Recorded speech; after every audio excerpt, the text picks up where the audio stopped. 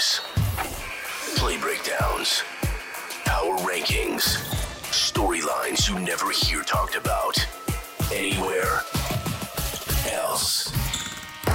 It's all straight shots here, fired by straight shooters. S and Gun.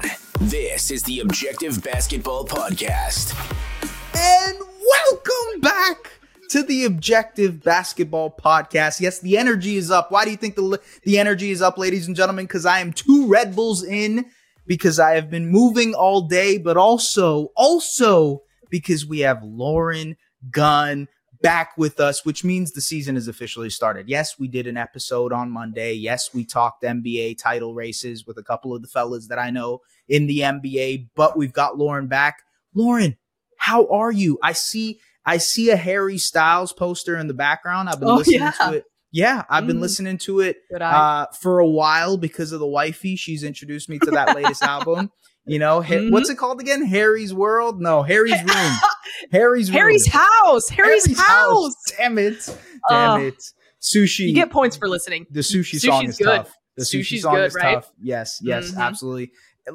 Okay, ladies and gentlemen, Harry Styles has nothing to do with the NBA unless he is going to perform at the All-Star Weekend this year. But you should go listen to his music regardless. It's pretty fire. Anyways, look, we're back. The Objective Basketball Podcast is back. For the people who do tap in regularly, your support means tons to us. So please go rate, review, do all the subscribing and liking that you guys can in order to keep this damn podcast alive. You know, if you want to keep listening to it, you got to tap in and do all those things. Anyways, we're here to talk about 5 burning questions that Lauren and myself have about the NBA season. Opening night is on Tuesday. It is fast approaching. And then once it starts, Lauren. We are off to the races. There's going to be tons of conversations about the Rookie of the Year, the MVP, who wins, who is a contender, who sucks, who should blow it up, all the regular things that every regular season has. Now, I'm going to open the floor to you because it has been a while, you know, dust off the cobwebs, if you will. First burning question for me. Talk to me. What do we got? Yeah. So my first question is about the Philadelphia 76ers. I feel like it's only right that we start there, right? So my question and the wording is key here is what is Philadelphia going to do here with this James Harden situation? Because it's not you could have just ended it at what is Philadelphia? Yeah, that's a great, honestly, right? Yeah. So I think a lot of people are talking about what they should do or what they shouldn't do, but everybody talks about Daryl Morey and how he is and how he plays certain situations. And so my burning question for you is what is going to happen here? Oh, man, your guess is as good as mine, honestly. I mean, from the latest updates, it seems like the Clippers and the Sixers are at least at trade discussion time, right? And it seems like, you know, they're not meeting eye to eye. Personally, just going to get this out there. I think the whole idea that the Clippers aren't willing to include Terrence Mann in the deal is ridiculous. I've heard the conversations about, oh, well, you have to pay James Harden a max. Oh, well, you have to give up 2 first-round picks. Oh, well, you have to add salary on top of Terrence Mann in order to trade for James Harden. And all of that, in my opinion, is moot. The reason I say that is because James Harden fits with that team perfectly. You do have the contract situations of Paul George and Kawhi Leonard as well. Those are things you have to focus on this summer.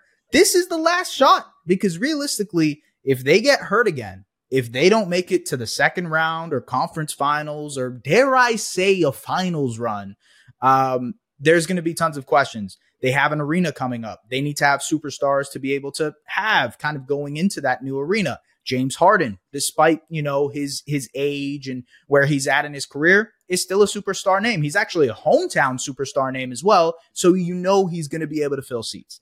When I say James Harden makes tons of sense for the Clippers, I am without any hesitation, including Terrence Mann, including the 2 first-round picks, and including whatever salary is required in order to acquire James Harden. That's where I'm at from the Clippers' perspective. From the Sixers' perspective, you look at that package, you look at the return, if that ends up being the thing, if it ends up being Terrence Mann, 2 firsts, whatever. How do you reconcile that with Joel Embiid. And on the other side of that is like, how much longer can you really continue to do this over and over again? Now, I understand they have max money in the summer. They have more than max money. I think they can have 2 max slots next year, depending on the Tyrese Maxey situation. That's good. You can maybe attract some free agents. You can maybe trade, a big star into that slot as well. But it still kind of leaves me with questions. And I imagine Joel Embiid's patience is running thin. So to answer your question, what is the Philadelphia 76ers? What are they going to do? No clue, but the time is running out. Yeah. No, I'm with you there. I think it's an interesting situation where we're in yet another situation where there's 2 teams. There's a very clear package on the table. Everyone's sort of expecting this one scenario to come to fruition. And one thing that I want to know, obviously this has been widely reported, but it's not just going to be James Harden necessarily going to the Clippers. You might get a PJ Tucker in there as well. You might get a Daniel House. And for the Clippers, yeah, it's a risk taking on James Harden, but for all the reasons you pointed out, it's something that they absolutely need to do. And so I think it's going to be a really interesting situation to follow, but I also won't be surprised if time keeps going on. The clock is ticking and something else maybe jumps out and it does turn into a multi-team trade or something else does happen. I would say the Clippers obviously still make the most sense and will probably be what happens, but I'm very curious to see if we start to see any other situation gain any sort of traction. Yeah, no, that's fair. And I think ultimately what Daryl Morey is waiting for is to see, 20 games into the season, 25 games into the season, which team starts to get desperate, right? Yeah. If the Miami Heat 100%. Start off 10-15 or something, I don't know. You know what I mean? If they're kind of sluggish out the gate, and they obviously struck out on Damian Lillard, they lost out Gabe Vincent, Max Strus, maybe there's something there, right? Yeah. I've always been intrigued by that fit. I can't really think of another team that might be able to go out and go for James Harden. But that being said, the longer Morey waits, the list of things that is available will also expand. Obviously, we know December 15th, a bunch of contracts that were signed this summer are able to be traded. January 15th, a bunch of contracts that were signed this summer will be able to be traded. So the longer they wait, the more options will be available to them. And maybe it isn't the Clippers. We just saw that with the Miami Heat. When there is just one desired destination, there's always going to be another team that sort of swoops right in and ruins these quote unquote sweepstakes. So right. I don't know. It's probably not over yet. We're kind of nearing the points of no return. But I think that's what's going to be really interesting. I believe their first game is on Wednesday night. How that looks. Is James Harden really going to suit up for Nick Nurse and crew? I have no idea. How does Nick Nurse deal with all this is also going to be hilarious because he's not a coach that is willing to kind of pull back his shots. He's very, very willing to kind of take shots if he needs to. Okay, I have another burning question, throwing it your way. Let's hear it. Can the experiment in Houston work? And that is ultimately my main question, because when you look at the Houston Rockets, they obviously added Fred VanVleet. They added Dillon Brooks. They're looking for the development of Jalen Green, Jabari Smith Jr., Alperen Sengun, maybe Cam Whitmore, obviously Amen Thompson, who they drafted. They're looking to develop these guys while also maybe potentially trying to win a little bit more than they did last year. Actually, there's no question about that. They went out and spent a lot of money. They hired a new head coach in order to change this program around. So my question is, you have a head coach that was mirrored in controversy last year. You have 2 players who shot below 40% from the field in Fred VanVleet and Dillon Brooks last season. You have players in Jalen Green, Alperen Sengun, Jabari Smith Jr., Amen Thompson, who need touches. And now you have to slot in touches for Fred, for Dillon Brooks, for Amen. How is that mixture of players? How is that mixture of older guys who are ready to win now and younger guys who clearly need time to get through things? How in the world is that going to work? Yeah, no, it's a great question. I think I don't know that. I guess it all comes down to how do you define what works and what a success would be for the Houston Rockets. And so for them, I do think that you've got maybe not a handful, but you've got a few guys that just entered that situation, just got paid.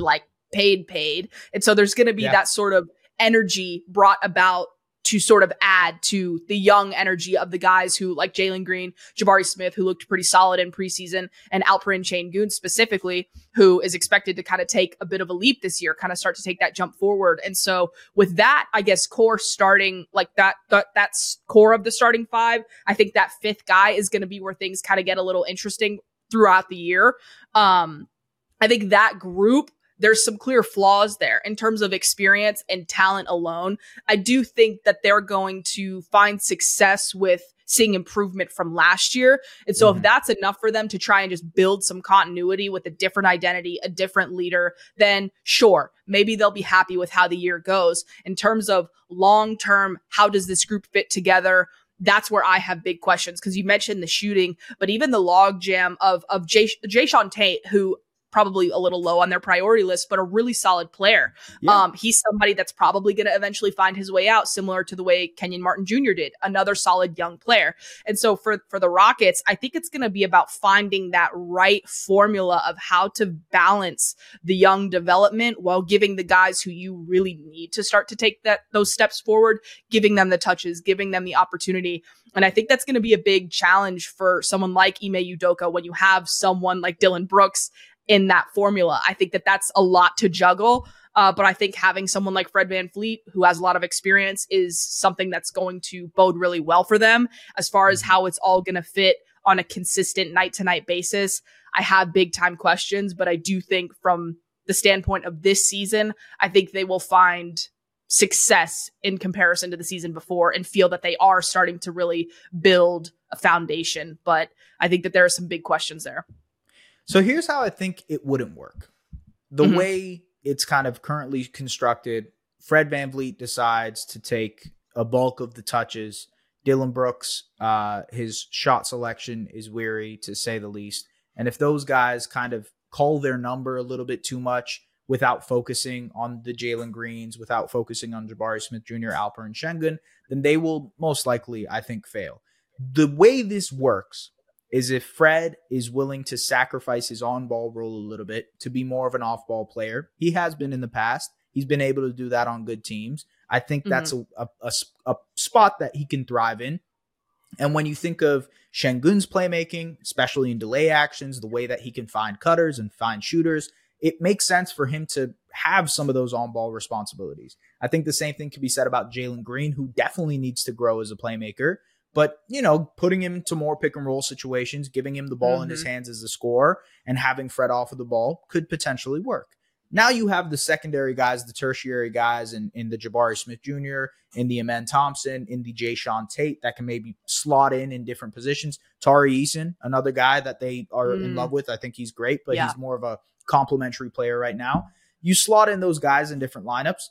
And I think the other thing is they're a very unique defensive group. I think they have a chance to be very good defensively. I don't want to jump too ahead of myself and say they'll be like a top 10 defense, but compared to, they were 28th, 29th last year, I could see them getting to middle of the pack just because of Fred at the point of attack, Dillon Brooks at the point of attack. You know that Jabari Smith Jr. is expanding as a defensive player as well. Tari Eason, who I mentioned, a very good defender. Amen Thompson, even as a rookie, he's just like athletic and massive. So that's going to be a positive on that end. Jayshawn Tate can defend for himself. The question marks as defenders are Şengün and Jalen Green, but they have ways to isolate and insulate that. So ultimately, I think there are a lot of pathways for this team to be successful, but there is the doomsday scenario as well. And I think that's a scary, scary thought to have when you have this group together. That being said, they're not doomed because, they have a bunch of draft picks. They have the young guys still on the roster. But ultimately, it kind of like there is that potential there, which makes them one of the more burning questions for me. Throwing it back to you. Give me a burning question. Well, a team that may be headed towards doomsday, in my opinion, maybe sooner than some people want to talk about, is the Cleveland Cavaliers. Ooh. And this year, my question, and you can take it whatever direction you want, is what is the direction here? Because for me, I'm sitting here looking at, and the short term, phenomenal job addressing the shooting need.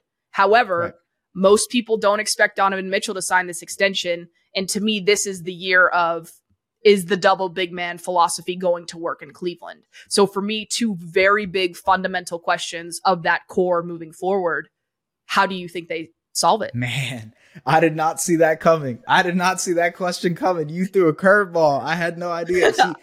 Okay, so to be fair, I think the Cavs are going to be awesome in the regular season. I think the additions of Strus and Niang complement them very well. The movement shooting, it's exactly what they needed in the postseason. It's exactly what they needed in the regular season. They were too one-track minded with Garland and Mitchell and creating it. It was all kind of forced onto them to do everything. And I think ultimately it'll look a lot better on offense this year. They were already a top defense. I think they were the best defense in the league last year. They're still going to continue to do that with Mobley and Allen as their front court.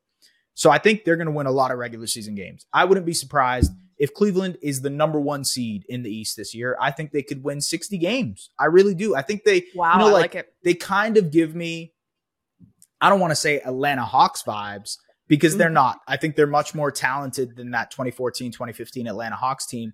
But in the same sense, that really good young team that kind of maybe overshoots its expectations in the regular season, wins 55, 56, 57, 58 games, and wins the Eastern Conference, but maybe still has some playoff questions. And to your point, maybe that's where you have the Mitchell situation pop up a little bit more. If they don't get past the first round, if they don't get, maybe have a frisky second round against the Celtics or the Bucks, then I think there's a lot of questions that have to be asked.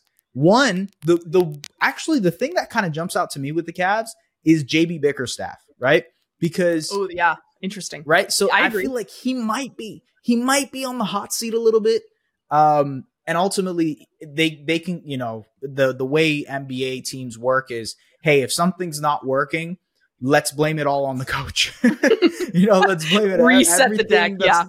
Reset it. Let's start over. Let's just do everything new. And I think there's a world in which you can sell Donovan Mitchell, you can sell Jared Allen, you can sell Evan Mobley on the fact that, hey, it was the coach. Let's go out and get you guys a new coach and let's try this again next year. Right. And in terms of Mitchell and the contract negotiations, makes sense for him not to sign this extension right now. He would just be able to get more money later on. Yeah, it's a concern. There's no question. But I also think it's a concern that could be alleviated if Garland, if Mobley are expected to reach the heights that they can. And the double big stuff, I think it's not a question for this year.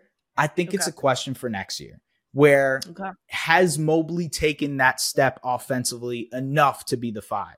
Has he, because he got bullied a little bit in that first round series against the Knicks. Can he deal with the big bodies inside as the primary, starting center for you? Those are the questions that he has to answer over the next year and a half. And if he can, then you can say, hey, Jared Allen is our best trade piece. Let's go out and get that star wing, But I don't think we're there yet. Yeah, I'm with you. Yeah, I think last year how things went against the Knicks for Cleveland, I do think in a way sort of expedited the sense of urgency from where I'm sitting. And so I'm very curious how this season looks for them and how I think that there are people out there that think there's no way Donovan Mitchell re-signs with Cleveland. And so for me, I'm going to be closely watching. Does it look like there's tension? Is it more directed at JB, like you said, or where do we think that this season is going to go? Because I'm with you. I think they could have a really solid regular season. But I think the playoffs could get real interesting real quick. And in terms of who might come available around the corner, I think he's definitely a name to watch. It's interesting. It definitely is. And I mean, I think the Cavs with the young guys that they have to add to Jared Allen potentially, like if they did want to go out and package it to get a real star, I don't think they would ever do this, but just the idea of potentially including Mobley or Mitchell or Garland into that deal to pair with Mitchell, something that's really intriguing. I'm with you. Love the question. Love the sense of urgency in Cleveland. I think a lot of fans are starting to feel that as well. Got a question for you though. Okay. Yep. And this is a really bare bones question, to be honest with you. How healthy will Anthony Davis and LeBron James be this season? That is just the crux of the question here. I'll go through it really quickly. Anthony Davis, since he's been a Laker. Let's just go since he's been a Laker. Their championship season, he played 62 games. The year after that, 36. The year after that, 40. And last year he played in 56 games. LeBron James, since he's been a Laker, 55 games, 67 games in their championship year, 45 games, 56 games, and 55 games. Anytime that they have played more than 60 games, the Lakers have won an NBA championship. So I guess I'm kind of phrasing it in this sense. Look, the Lakers are much more deep than they were last year. I think they're more well-equipped to insulate and kind of deal with the injuries of LeBron and AD a little bit more than they were over the last few years. That being said, the ceiling of this team is going to be determined by how healthy these two stay. And, you know, LeBron obviously entering year 21. Anthony Davis has his injury history. How much are they going to play him at center versus power forward? There's always that question. I'm just kind of curious if these two will stay healthy, how much they end up maybe managing their minutes. I know they can't rest them because of the whole player participation stuff, but how much do they manage their minutes? And maybe like one night you see them play 20, you know, one night you see them play 20 minutes and just call it a night. I'm very curious to see how the Lakers manage that, especially because, you know, floor wise, this Lakers team can be really good. You have Austin Reeves, D'Angelo Russell, etc. But the ceiling, it will be determined by LeBron and AD. So how healthy do you think that those two will stay? Yeah, I think talking about like the minutes restriction, I hate to put it in those terms. I don't want to say they're going to be on a minutes restriction from day one, but I think just being overall cognizant of how many miles those two have logged throughout the season is going to need to be a point of emphasis for the Lakers, because in terms of their offseason additions and even the guys that they were able to retain, Austin Reeves being a big one, I think that this group is more equipped to, I don't want to say survive stretches without LeBron or AD, but they just are more well-rounded and they have more depth. And so for them, I think being able to rely on other people to step up and fill the gaps from either a scoring standpoint or a defensive standpoint, or even just a physical size presence standpoint, they're more equipped to do that, which is going to give them more luxury to kind of lean on those resources and also allow other guys to rest, which I know obviously the NBA and fans don't want to necessarily hear that, but I think that in order to get that championship, that has to be their path forward. So I like the way you put it about the minutes. I think it will have more to do with minutes in the regular season as opposed to necessarily games played, even with the rules on like with the awards and the, I mean, I can't even recall all the specific requirements in terms of games played to like to all meet NBA certain, and all that. I don't remember those exact numbers, but I don't think that is at all going to be on the minds of the Lakers. I think it's going to be title or bust, as it should be, which makes sense. And so for them, I think being strategic with those minutes on the back-to-backs, on who the matchups are even against, is going to be huge for them, because strategically playing this to where they're ready to go and they're not just exhausted by the time the playoffs roll around. Right. I mean, I think they're equipped to be title contenders. And so worrying about a play-in situation or having to play extra games or anything that could result in them being more at risk is going to be something that they're going to try and avoid, while giving them enough minutes and enough time to rest and stay healthy, because this is a big year for them in terms of another year older, another, like, you know what I mean? And so I think for them looking at, I guess in terms of games played, I have no idea what to expect. And you just never know when something is going to happen, God forbid. And so it's something that I'm going to be keeping my eye on, but for the Lakers, they're going to need those two. And so I'm kind of going to be holding on tight, because they have the team, they have the group, but some things are just out of your control. So the two guys that kind of jump to mind that will help this track along, number one is Austin Reeves, because how good he is. I think last year, especially when LeBron James came back, you saw him take a more on-ball role. He was assuming a lot of the on-ball responsibilities that LeBron usually would. And if you're resting LeBron, if you're reducing his minutes, et cetera, a lot of that role, a lot of that load is going to be on Austin Reeves, on D'Angelo Russell, on Gabe Vincent. Those three are really important for that reason. You look at the front court and what they did, adding Christian Wood, adding Jackson Hayes, just getting guys, big bodies that they can kind of use throughout the season. And I think that's really important as well. I think Jackson Hayes is a guy who's going to be able to play real minutes for them. Obviously, Christian Wood, you saw the whole experience in Dallas last year. He has his warts as a player, but ultimately, like, he's going to be able to play games for you during the regular season. So those are the guys that kind of pop into mind when I say, okay, how does this team deal with maybe resting LeBron and AD? And hey, that's the question, how is this team going to be able to survive and potentially thrive? Because I really do think this Lakers team is good. Like, they looked very, very good in the preseason. Their roster is built deep and it's ready to be able to take some bumps if they happen in the regular season. And I'm kind of expecting it, to be honest with you. So we'll see. We'll see. But give me your, what is this? Third question, I think? Third question? Yeah. Yeah, I think we're on 3. Yeah. So, okay. My next question is kicking it back over to the East. Mm-hmm. How does Miami get back into title contention? Unless you think they're there. You may think they're there, but. Okay. I will make the case for them being there. Let's hear it. Because I think, like, okay. Last year, what did they win? 44 games? I can't even remember what they won. They did not win a lot of games. They were obviously a play-in team. They almost were eliminated by the Chicago Bulls in the play-in game. They won 44. Yes, they won 44 games last year.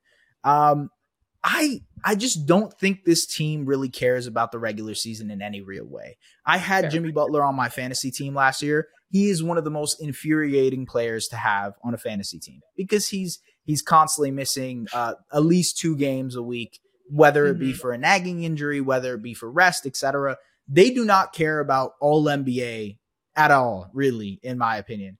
Same thing applies to Bam Adebayo in the sense that, like, he's actually been a really healthy player for them, but he's not going to be he's going to be a good floor raiser for you, but he's not a ceiling raiser in a regular season in the sense that he's going to elevate this to a 50 or 60 win team. He's going to be able to keep you at float at a 44, 45 win pace. Then you're asking the other guys. Obviously, they get Tyler Hero back healthy. That's going to help them a lot. I think you're expecting some sort of, like, is the playoff performance from Caleb Martin real? Even if it's 75% real, right? I think that's a pretty useful player. Right? Yeah, absolutely. The Duncan Robinson resurgence, if that is even 75% real, I think that, your Max Strus problem sort of goes away there. And then, from the other stuff, obviously Heat fans, and they're very passionate, love you guys. But at the same time, you're hoping Nikola Jovic can play minutes for you. You're hoping Haywood Highsmith, who was impressive in the playoffs last year as well as a defender, can slot in for some rotation minutes for you. They really like that Jaime Jaquez kid. I can sell myself on the idea that Heat culture persists, and the fact that they are able to scrounge up these guys to win 40 to 45 games throughout an 82 game regular season. And then in the playoffs, I just don't care. You're always scared to play this team. That's just the matter of fact. Let's say we were just talking about Cleveland right now, right?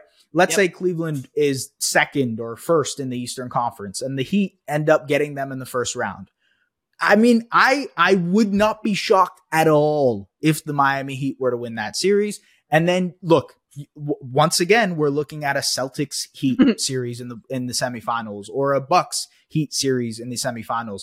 And the Heat have beat both of those teams in the last 3 or 4 seasons. I know they look different. Those teams now look very different. I understand that. But at the same time, I just trust Eric Spoelstra, playoff Jimmy, and Bam Adebayo enough to say that they are contenders. To be fair, I can hear the conversation. This is me being very optimistic. Glass half full, right? I can hear the arguments that they're not. What are your arguments for the fact that they're not, I guess, is my question. I think I like their young guys. I really do. I think you're once again putting a high expectation on them to perform. And I mean, I do think that they're capable of doing it, but I think that they're your depth and they're your swing guys. And so you're also banking on there being no awkwardness, long-term animosity from Tyler Hero. And there may not be, but I do think that there's a little potential for a little friction, but at the same time, it's Heat culture. We've all heard the stories of how serious it is, everyone being on the same page. So it's the type of thing that you can't necessarily pinpoint an expectation on. But I just for me, I do think it's a lot more about the elevation of the other teams at the top of the East and how they've managed to separate themselves. And so for me, it's not as much, because if you think back to last year's playoffs and obviously how unbelievable Miami was, but the fact that they did almost all of it without Tyler Hero, and now they have Tyler Hero back after another offseason, after more development, like that's an interesting kind of thing to consider. And so I don't think you can necessarily count them out. I just look at how the other teams have loaded up to a degree that I didn't necessarily expect to happen. And so I worry about that for Miami, especially with them losing Max Strus and Gabe Vincent. Those are two big hits for them. And so I think that's kind of where I get back to. Yeah, no, I hear it. I think there are very genuine concerns. And again, like I even said when we were talking about the Harden stuff, maybe they start out slow. Maybe they struggle. Maybe there's a moment there where they do revisit or visit the James Harden talks, or maybe there's someone else out there that could be interesting. I don't know. I could see it. There is, again, sort of like Houston, there's a world where this is a disaster scenario, but I'm sort of relying on the infrastructure that already exists in Miami to kind of blaze through that in a lot of ways. No pun intended, Portland Trailblazers, Joe Cronin. But seriously, I'm hoping, I believe in Heat culture, ladies and gentlemen. It's crazy. I wasn't ever really a skeptic, but I think we saw it in this finals run. Just the fact that they have an utmost amount of belief in themselves. Jimmy Butler carries himself like that. Bam Adebayo carries himself like that. Spo carries himself like that. And I kind of just believe in those three in a major way. That's fair. I can't doubt them. You know what I mean? Okay. Good question. I got a question for you. Okay. How good is the Oklahoma City Thunder? Are the Oklahoma City Thunder going to be this year? They were a very good team last year. I think they were 40-42, right? Their over under win total is, I believe, at like 44.5. So they're expecting a little bit of a jump. They obviously are throwing Chet Holmgren in there. I'm working on a piece right now on Chet Holmgren and his defense, probably going to be out next week at some point. And obviously they have Shai Gilgeous-Alexander. They're expecting a jump from J-Dub, Jalen Williams. Josh Giddey could potentially make a jump. They have Lou Dort, their defensive weapon, some rotation pieces, and Isaiah Joe and Trey Mann and Ousmane Dieng, et cetera, et cetera. There's a way for this team to be really, really good. How good exactly are we talking here, though, Lauren? Where are you on the Oklahoma City Thunder? Gosh. I mean, the West is, we always hear it, such a gauntlet, a bloodbath, all the things. I could talk myself into them being better. With what we saw from Shai last year and even this summer, what we saw from him, I really do think that they could surprise some people in terms of not even worrying about the play-in, being a few notches above that. I don't think I can put them top 3, even maybe top 4, I think. But I think that they're scary deep. I'm very high on Chet Holmgren. Like I've bought all the stock. Same. I think he is going to be phenomenal. And I think we're going to see another good year from Shai. And I think Josh Giddey is continuing to improve on the areas that he gets the most criticism for in terms of being he's not one-dimensional at all, but in terms of having big weaknesses, I think we're seeing the kind of incremental improvement in his game in those areas. And so I think that they're also going to have options to potentially switch some things up for midseason acquisitions if they need to address certain needs. I think they have lots of roster flexibility, but in terms of talent and what they're going to bring to the table on day one, I think that they're hungry. I think that they're ready. And one thing that when I'm watching Chet Holmgren and why I've bought in so much on OKC is we know what his skill set is, but he goes out and he takes his looks. He takes the game into his own hands. He's not waiting for it to come to him. He's not waiting to get set up or plays to be called for him. He's so aggressive, and that says a lot for a guy who was out his entire rookie year. And so I am very high on them, and I really do think that a couple of these teams that we've talked about even already, but that have maybe some older players, they're a couple of injuries away from just sliding right past some of these people under the radar. So I think they're a team that you wouldn't necessarily want to underestimate come playoff time, and that they can make a lot of noise in the regular season. So I'd say ceiling... Let me go back and look at this. I don't want to get too crazy. I'm going to say ceiling. I really do think a couple of injuries away from ceiling being the 4th seed. Okay. I like that. I'll take that. totally fine with me. Not like You'll take I that. think that's something that's like, look, okay. So just to go through it, Denver is a lock as a playoff team. I think Phoenix is a lock as a playoff team. I think the Lakers are a lock as a playoff team. I would go ahead and say the Warriors are a lock as a playoff team as well. That's 4 spots secured, right? Then you're getting into Memphis, who hasn't had a under 50 win season in a while. You're looking at the Kings, who just came up. And I could see, by the way, I was going to say that's probably my ceiling for this Oklahoma City Thunder team. I could see them having a really exciting 3-seed type of season where they are the talk of the entire year. Yeah. You know, instead of lighting the beam, we're chanting Thunderstruck or whatever. And like they have a really impressive regular season. It ends in a bloodbath of a first round series. And we're all saying this is going to be a great future. Hell yeah, Oklahoma City basketball is back. That's sort of the ceiling I could see for this team. The floor is like, you're looking at a play-in team. And there's like, other than San Antonio and Portland, you could argue every single other team in the West is trying to win and is trying to compete for a playoff spot right now. Don't tell Victor Wembanyama that, because he clearly seems like he wants to compete right now. But ultimately, Portland and San Antonio are the only 2 teams that I think, you know what, you're not going to be competitive. But the rest of the West is absolutely insane. And like you said, injuries shake things up in a major way. The Zion Williamson question in New Orleans is always going to be a big one. That was sort of a burning question I had, but I didn't want to include because how many times are we going to talk about Zion Williamson and his injury stuff? Right. You know, that could shake things up in a major way. Minnesota was so injured last year with Karl Anthony Towns and Rudy Gobert and, adding Mike Conley to the mix. Like, maybe they take a huge leap this season, right? Dallas last year was, there was a lot going on in Dallas last year, but like ultimately, hey, maybe everything works. Everything is just completely corrected for a full season of Kyrie Irving and Luka Doncic, and they just blast onto the scene, or they're just not good enough outside of those guys. And, they could potentially be in the final play-in spot or what. There's just so many, variables to the Western Conference that like it's a fool's errand even trying to predict the West. Ultimately, I think Oklahoma City is going to be very good. I don't think they'll be surprised by them, but I do think there's an opportunity here for them to really seize the season and make, kind of put their stamp on it and be like, this is the season that we've broke out, if you will. Right. Throw out another question for me. This is number 4 for you. Yep. Okay. This one, and we started to touch on it a little bit earlier, but with the Los Angeles Clippers, assuming they don't get James Harden, is this the final year of the Kawhi PG core? Yes. No doubt. I can say, 100%. No question. I think from their perspective, you look at Paul George, who's I think around 34, 35 years old, Kawhi Leonard, who's around that age as well. They're looking for big money. They're looking for contract extensions.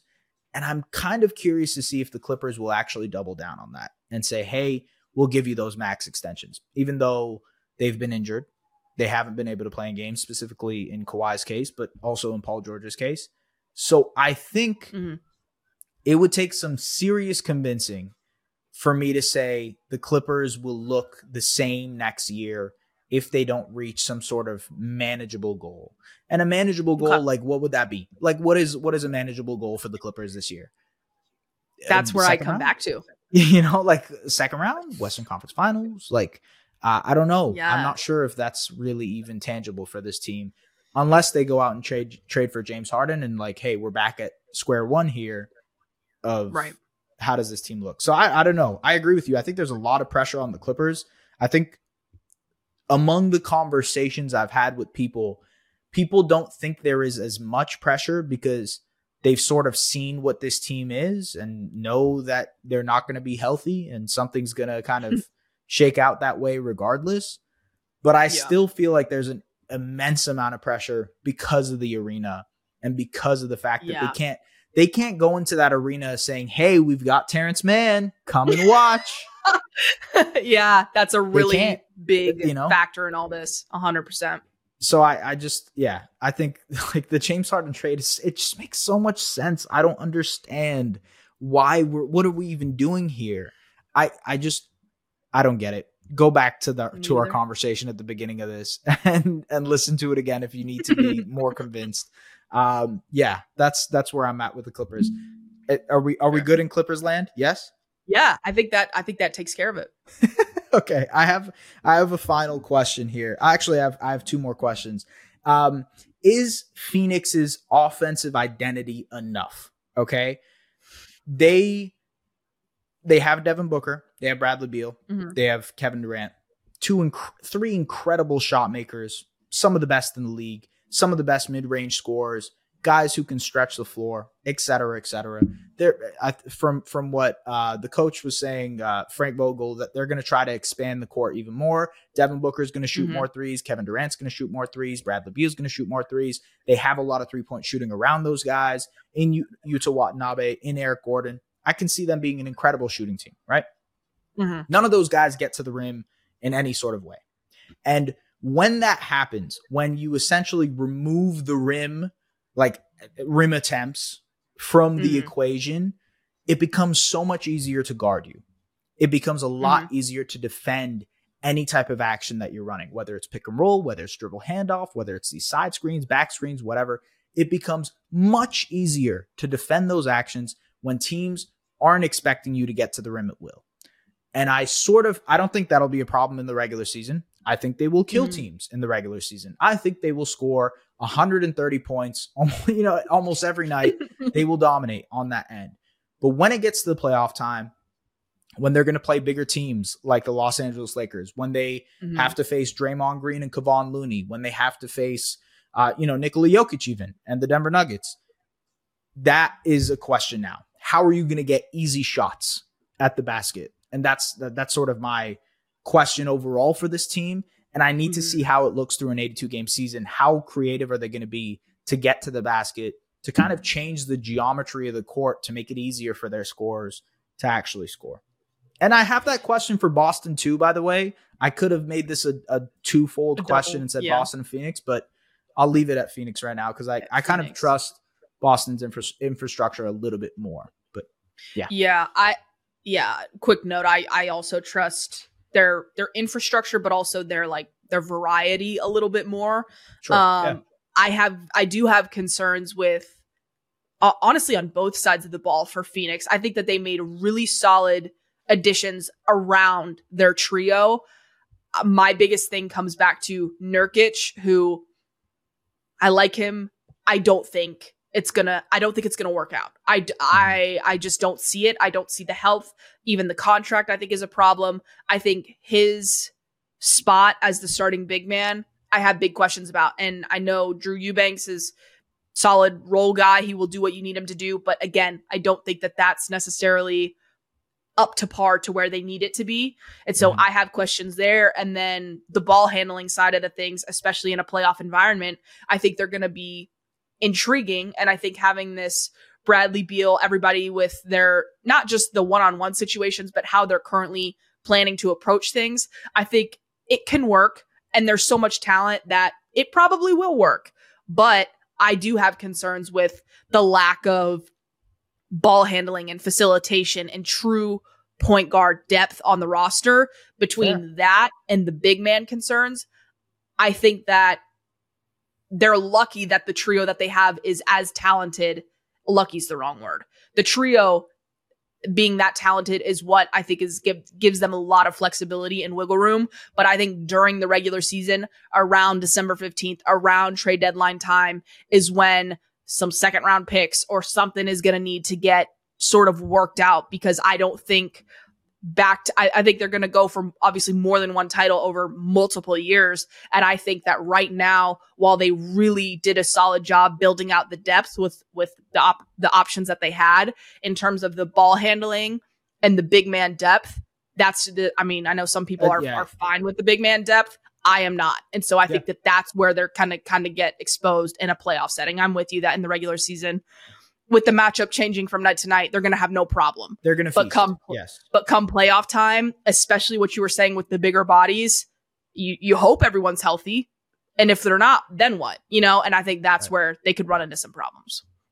I think overall, I've heard this argument some people are like, oh, well, they have Kevin Durant, Bradley Beal, and Devin Booker. That's much harder to stop on offense. And I completely agree. I do. Right. It's still going to be very hard for defenses to stop that team. It doesn't matter what the rim protection stuff is, what the mid-range scoring, how many shots they're allowing at the paint, whatever. None of that is going to matter because you have three guys who are just tacticians as scorers.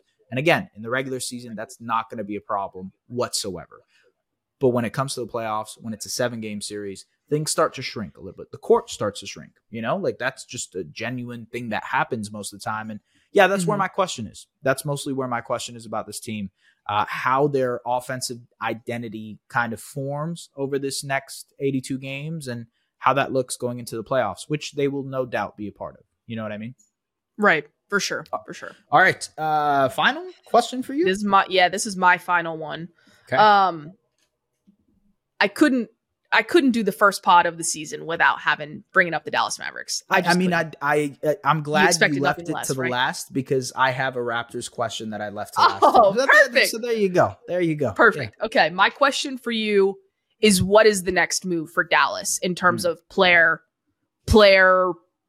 acquisition type moves? Because it looks like they're going to go with Derek Lively at the 5, which I'm good with. I'm okay with that. But that's high expectations, and they're going to take the good with the bad. And so you're kind of setting yourself up this year to take the good with the bad and have this sort of development, trial and error type season. Not type season, but with him specifically. And with that being the number one role that they needed to fill, what's next? Because I think just about everyone is saying they're not ready to win a title. So what do they do? That's a good question. I've been thinking about, I thought about that when I did the season preview. It's like, can this team really be a contender? And I think my answer was no. I think they can be a very good playoff team. They are going to put the fear of God in literally any team just because they have Luka and Kyrie. And like, this mosquito is going to bother the hell out of me. But yes, when they have Luka and Kyrie, and like, look, when you have those two, you're going to be involved in any series just because of the offensive threat, just because of what they can do. The question is always going to be the defensive side of the ball with that team, right? And Lively, what he did in college, what he kind of projects to be eventually, is a really, really good defender, good rim runner, like just a guy who pairs really well with those two as your starting center. Is he there yet? Is he what he's going to be? Probably not. Like I'm high on Lively. I think he will eventually be really, really good.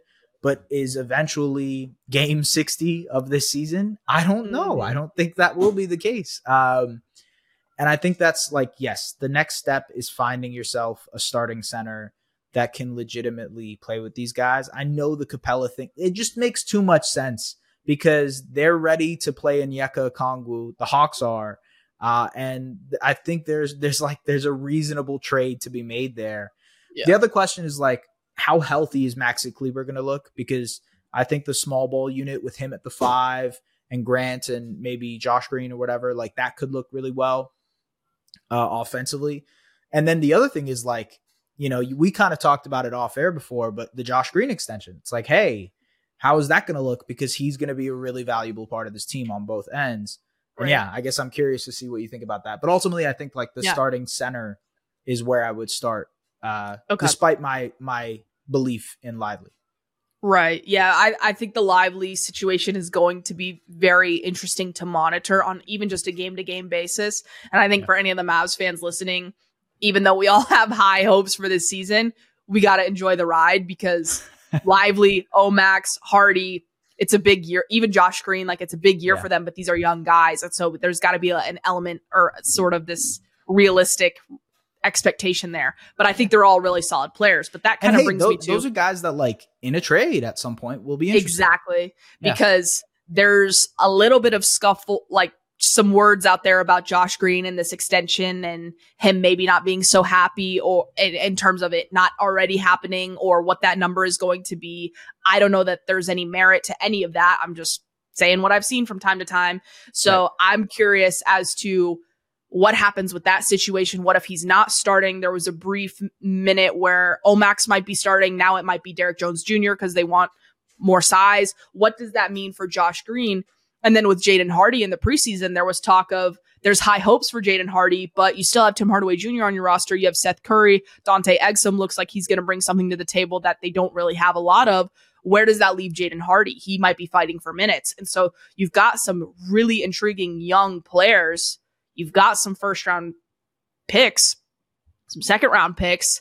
There are options out there. And so I think even with the Tim Hardaway Jr. contract and even the Maxey contract, Maxey's a solid player. But when you have Omax, a Derek Jones Jr., all that defense, but you still have the shooting with a Seth Curry and Grant Williams, that kind of makes things a little easier for Maxey to potentially move him. And so I think that they're going to have a lot of options. And so far, Nico has given me no reason to doubt his moves. And so with the exception of maybe a few things from here and there, but as a whole, I think there's got to be some trust there. So I'm keeping an eye out for what kind of starts to build momentum.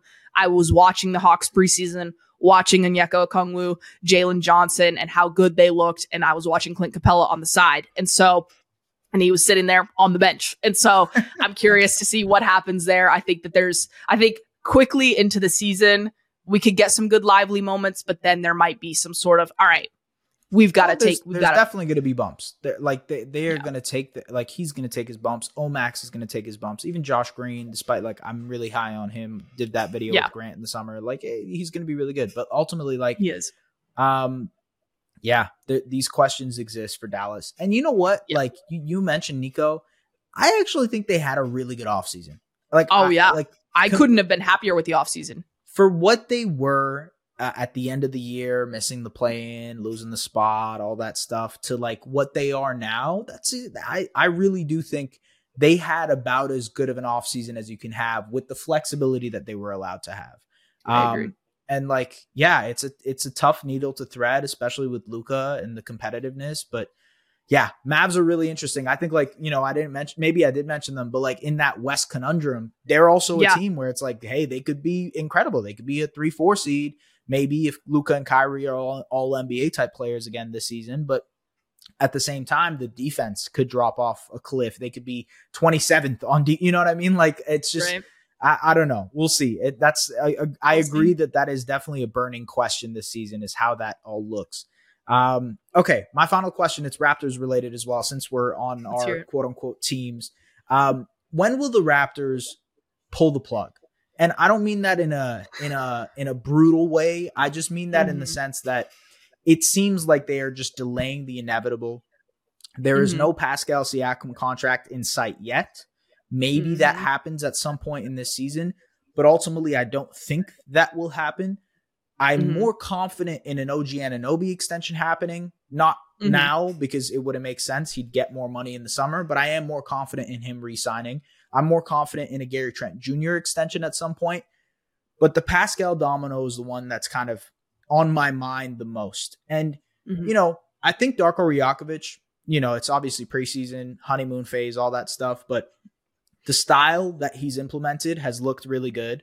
They've, emphasized Scotty Barnes a lot more. I wrote about that earlier this week. They look much better when they try to emphasize him and, have shooting around him that works well. They've added a couple of different shooters. Otto Porter Jr. is back. Grady Dick is coming into the lineup. So there are ways that this could exist and kind of just let's see what happens this season. But at the same time, doing that with Pascal, who is an unrestricted free agent, I've said this 1,000,001 times that I'm tired of even saying it. He's an unrestricted free agent. He's, going to get a lot of money in the summer. He is a trade chip, but you've kind of delayed the inevitable, and they've made this mistake already with Kyle Lowry, with Fred VanVleet. Are you going to do it for a guy who's in his prime as an all-NBA player? That's really tough to swallow. So I guess the question I have is, when do you think they pull the plug on that situation? I do think it will be the trade deadline. I really do, because not only you mentioned the unrestricted free agency and their current guys and kind of, I don't even want to say the youth movement, but what their core could be. There is definitely a little bit of youth movement. And so when you look at the past with Kyle Lowry and even Fred VanVleet and opportunities that were missed, I think that obviously is still on your mind. If you're Masai, you've got to have that in your mind, but also when you look at the current landscape, because we talk about timing being everything, with what has kind of happened over the offseason, the Raptors once again are finding themselves in a prime position to have one of, if not the top guys on the trade market available. Yeah. And I think that could really, I really do think that there could even be something there with Dallas. I think Dallas could really even try and say, all right, he's the type of guy that would come in and fit, because who knows what the future holds with Kyrie. To be fair, there is a history of the Mavericks saying, hey, we will take your unrestricted free agent that is going into free agency. We will spend a 2029 first round pick and Dorian Finney-Smith and all that stuff for Kyrie. And I'm not saying Kyrie and Pascal are equivalents, but whatever it was, whatever the pick was. But ultimately, there is a history there of them some risk willing to kind of trade for a guy under that circumstance. You know what I mean? Yeah. So I think Dallas and Pascal is definitely something interesting. Pascal is one of the few names that I could see Dallas truly having a chance and hard pursuing, and it being a timing and asset match. There's not a lot of those names out there, and Pascal is one of them that's coming up. And so I think the Raptors are going to find themselves in a position where there are several teams. Atlanta is still going to be one of them, I presume, that could use a Pascal, and not just him as a player, but getting him under the pretense that you're going to get him on a long-term contract in the offseason. And so I do think for Dallas, I think it could, for Toronto, I think they could find themselves in a really solid position to try and, I don't even want to say recoup assets, because they didn't lose assets when it comes to Pascal. But just get something. It's sort of pulling the plug, if you will, and just sort of kind of steering in this new direction where you've got some new assets, you're leaving this sort of era behind, and you're continuing forward with this young core. You have the OG extension, you have the Gary Trent Jr. extension, and just starting fresh. I think, especially when you have a new coach involved. So I think all of that is sort of teeing up nicely for the Raptors, and it is ultimately going to be their best path forward. There's a bunch of teams that could go after Siakam. And I think, it's on varying scales. I would probably put the Hawks first in that, because I think they're in a position with Trey and the new coach. And, obviously they were going after him a lot this summer. I think there's a trade to be had there. Now it depends, who knows? What if the Hawks start out 10 and, like I said, what if they become a little bit more desperate 20 games into the season? That's a question to have. I think Indiana is a team that is looking for that forward to pair with Tyrese Halliburton, and he pairs really, really well next to him. Maybe in the summer, the Philadelphia 76ers, who have a max slot, who have another Cameroonian on the team, go after him. Obviously, Nick Nurse, there's history there. I don't think they're the best of friends, but there's a world where that might happen. Another team that kind of pops up to me is the Golden State Warriors. I mean, look, they have that Chris Paul contract that they could dangle. They have some young guys, some interesting young guys that they can also include into trades. Pods seems like a really interesting young point guard. Jonathan Kuminga obviously is up there. Maybe something like that happens. The Dallas Mavericks is obviously another one that comes to mind. The Oklahoma City Thunder, even though they seem unlikely to do that because of their own, they like to go at their own pace with things. Seems like another team that could jump into the only a matter of time till they do that. Right. Yeah. The Sacramento Kings is a team that jumps into kind of the sweepstakes here a little bit too. They were interested in OG Anunoby, but I think Pascal Siakam fits really, really well with that core as well if they decide to go that route. So these are just I just listed 7 teams that could potentially go after Pascal. And when you have a player who's an all NBA guy, regardless of the unrestricted free agency and where they're at, throughout the course of a season, there is a little bit of pressure that's built for these teams to potentially go out there and do it. Let's say the Hawks are teetering between play-in and playoff spots, and they feel confident in Trey and DeJounte and Quinn Snyder. They just need that final piece to get them to the 5th seed or the 4th seed. Maybe Pascal's that guy for them. Maybe Indiana is teetering between play-in and playoff, and instead of being the 8th seed or the 7th seed, they're going to try to go out in there and be the 6th seed, right? I think the same thing applies to some of these West Coast teams that I mentioned. So who knows? There's a world where Pascal is traded. There's a world where Pascal is extended. There's a world where they go into the summer and just kind of see what their options are there. But ultimately, I do think we're nearing a point where it's like, when is this team going to eventually pull the plug and go towards that youth movement like you were mentioning? And that's it. We went through our 5 burning questions, ladies and gentlemen. 5 burning questions each, which means 10 burning questions, getting you ready for what should be an incredible regular season of basketball. We'll be back on Tuesday. You'll hear from us again on Tuesday, talking all things NBA. We might do some award predictions. Maybe we'll get some fun on that side. But yes, Lauren, anything before we head out?